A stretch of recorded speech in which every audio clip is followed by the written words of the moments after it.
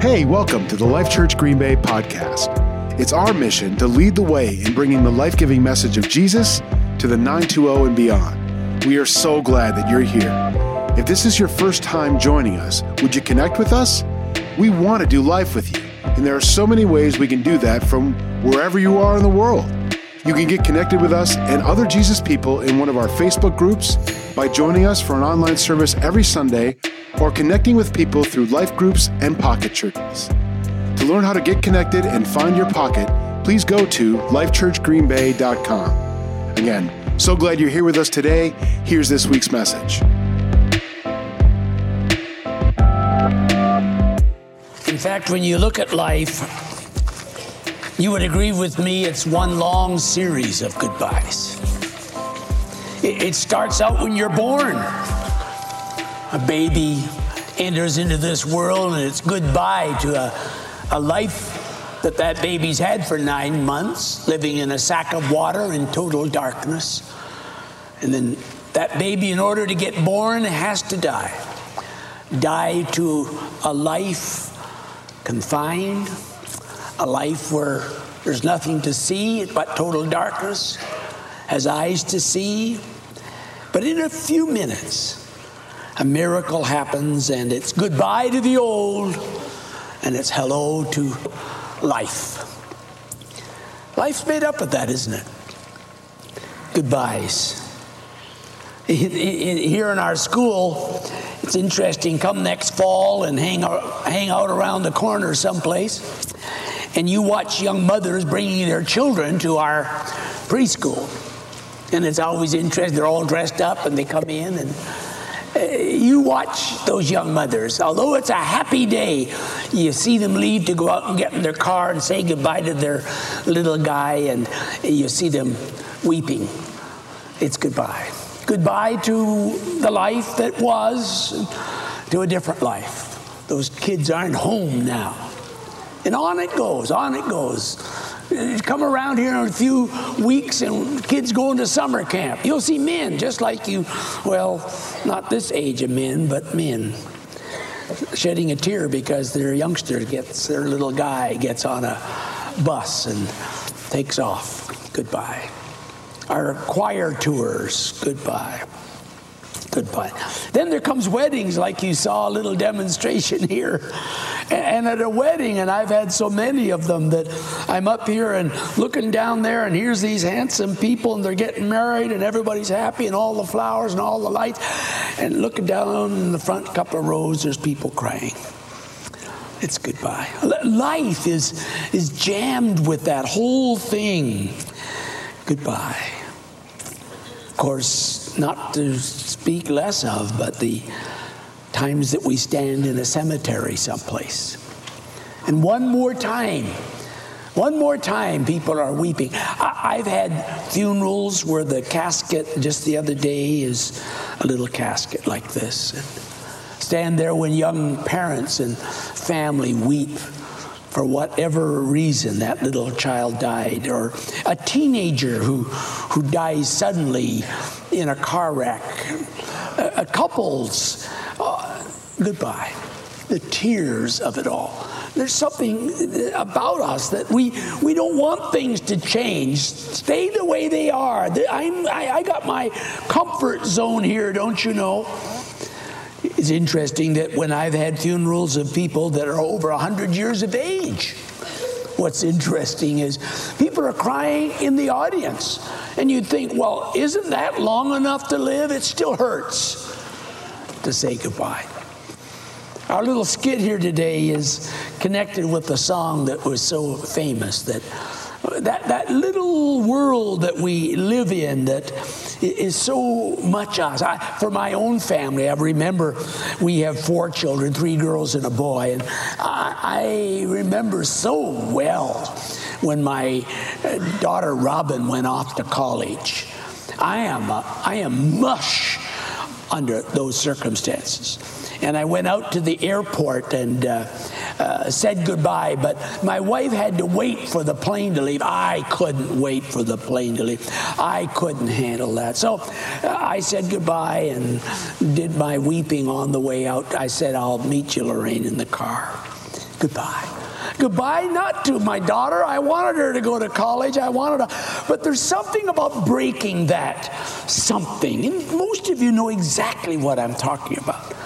And then a young man, a preacher by the name of Rich Wilkerson, we had a lovely wedding right here, and we really did it up great. And then the morning came when they got into their car, and they packed it all up, and they took off out the driveway, heading for Dallas, Texas. And I thought, that guy is running off with my daughter. Who does he think he is? More tears. Goodbye. Life is a whole series of that. My father was gravely ill with pancreatic cancer, and he was always such a strong, big man. And I went to his bedside. I had to get home because my wife was having our second child, Kathy, and her birth was by cesarean section, and so it was a big deal at home. So I had to say goodbye to Dad. And Dad and I were very close, and some of you may have known him. He pastored great churches and all. And I took his bony hand in mine in that hospital, Royal Alec Hospital in Edmonton, Alberta. And he looked up at me and he said, Fulton, I'm sorry. I said, sorry? What are you sorry for? And in his last moments, he was saying he was sorry that he didn't spend more time with me when I was growing up. He was sorry. I thought, Dad, sorry? Man, you got nothing to be sorry about. He was a great man of prayer and a great man of Bible study. And he then finished his little talk with me, and then he said to me, Fulton, I fought a good fight. I finished the course. It's time to go. So I had to leave to catch an airplane and go. All that I've said there, this goodbye stuff, I'm delighted to tell you this morning, in this book, Jesus, that's why he came, so that there's never a final goodbye. Never. In fact, he turned to his disciples in the 14th chapter of John, and you know it. Jesus said this, let not your heart be troubled. If you believe in God, disciples, believe in me. I'm leaving. Things are going to change. But this is not a final goodbye. We'll meet again. In my Father's house are many mansions. I go to prepare a place for you, that where I am, there it is. This is not over, disciples. This is not over. This is the beginning. This is the beginning. In my Father's house are many mansions. I go to prepare a place for you. So, there's not that ever a final goodbye for believers. A few weeks ago, I spoke on something, and I've got to remind you again. You remember? Past, present, and future. The past, that was back there when I was saying goodbye to Robin and getting on an airplane. The past, when I was saying goodbye to my dad. The past, when I said goodbye to my dear mother. You know about that in your life. You have done that. And then there was a present that we had together. And I remember that. I got photo albums. I got mementos. I got all kinds of things to remind me of those present days. But those loved ones from the past that used to be in my present, where are they now? They are in my future. Hello? Grasp that thought, and it will change your whole outlook of living and dying. They are not in my past, that's in my memory.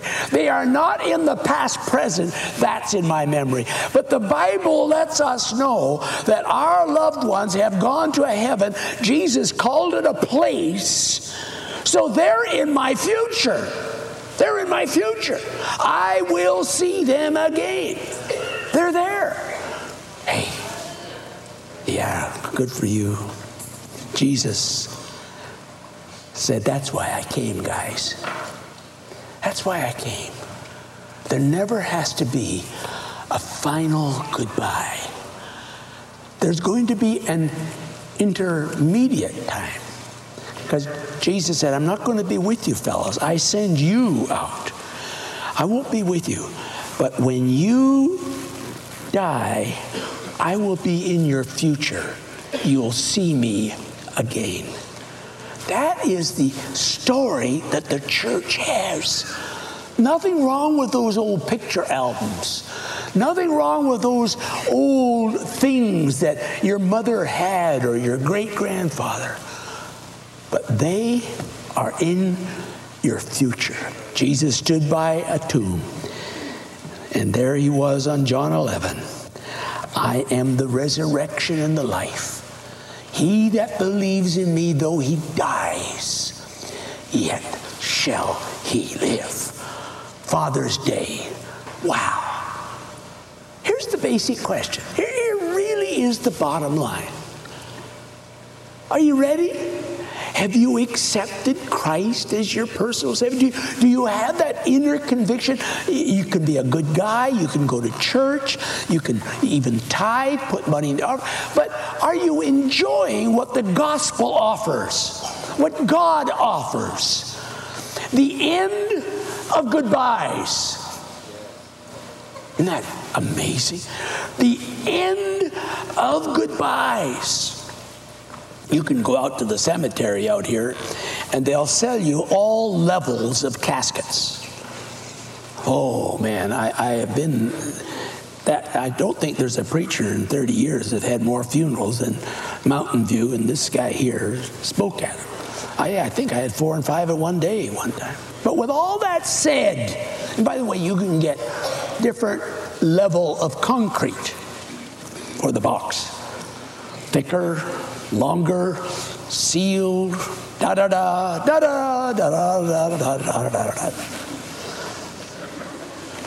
And I'm not knocking. I just always tell everybody, don't spend too much money on boxes. Put it in the missionary fund. Put it in the church so we can get more people to go to heaven. But don't forget it. It's tough to say goodbye, and you have had your goodbyes, and you'll have some more, and it will hurt. Agony of that goodbye. And it may be not the goodbye of dying. It may be a divorce. It may be a goodbye of a situation that was so nice, but then the thing fell apart. And you know about that, and there's a lot of pain there. Jesus came to say, end to goodbyes.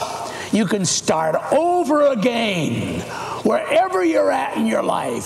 Forgiveness comes and you start over again. Today is the first day of the rest of your life. Say amen to that. Did you get it? Stand with me, please.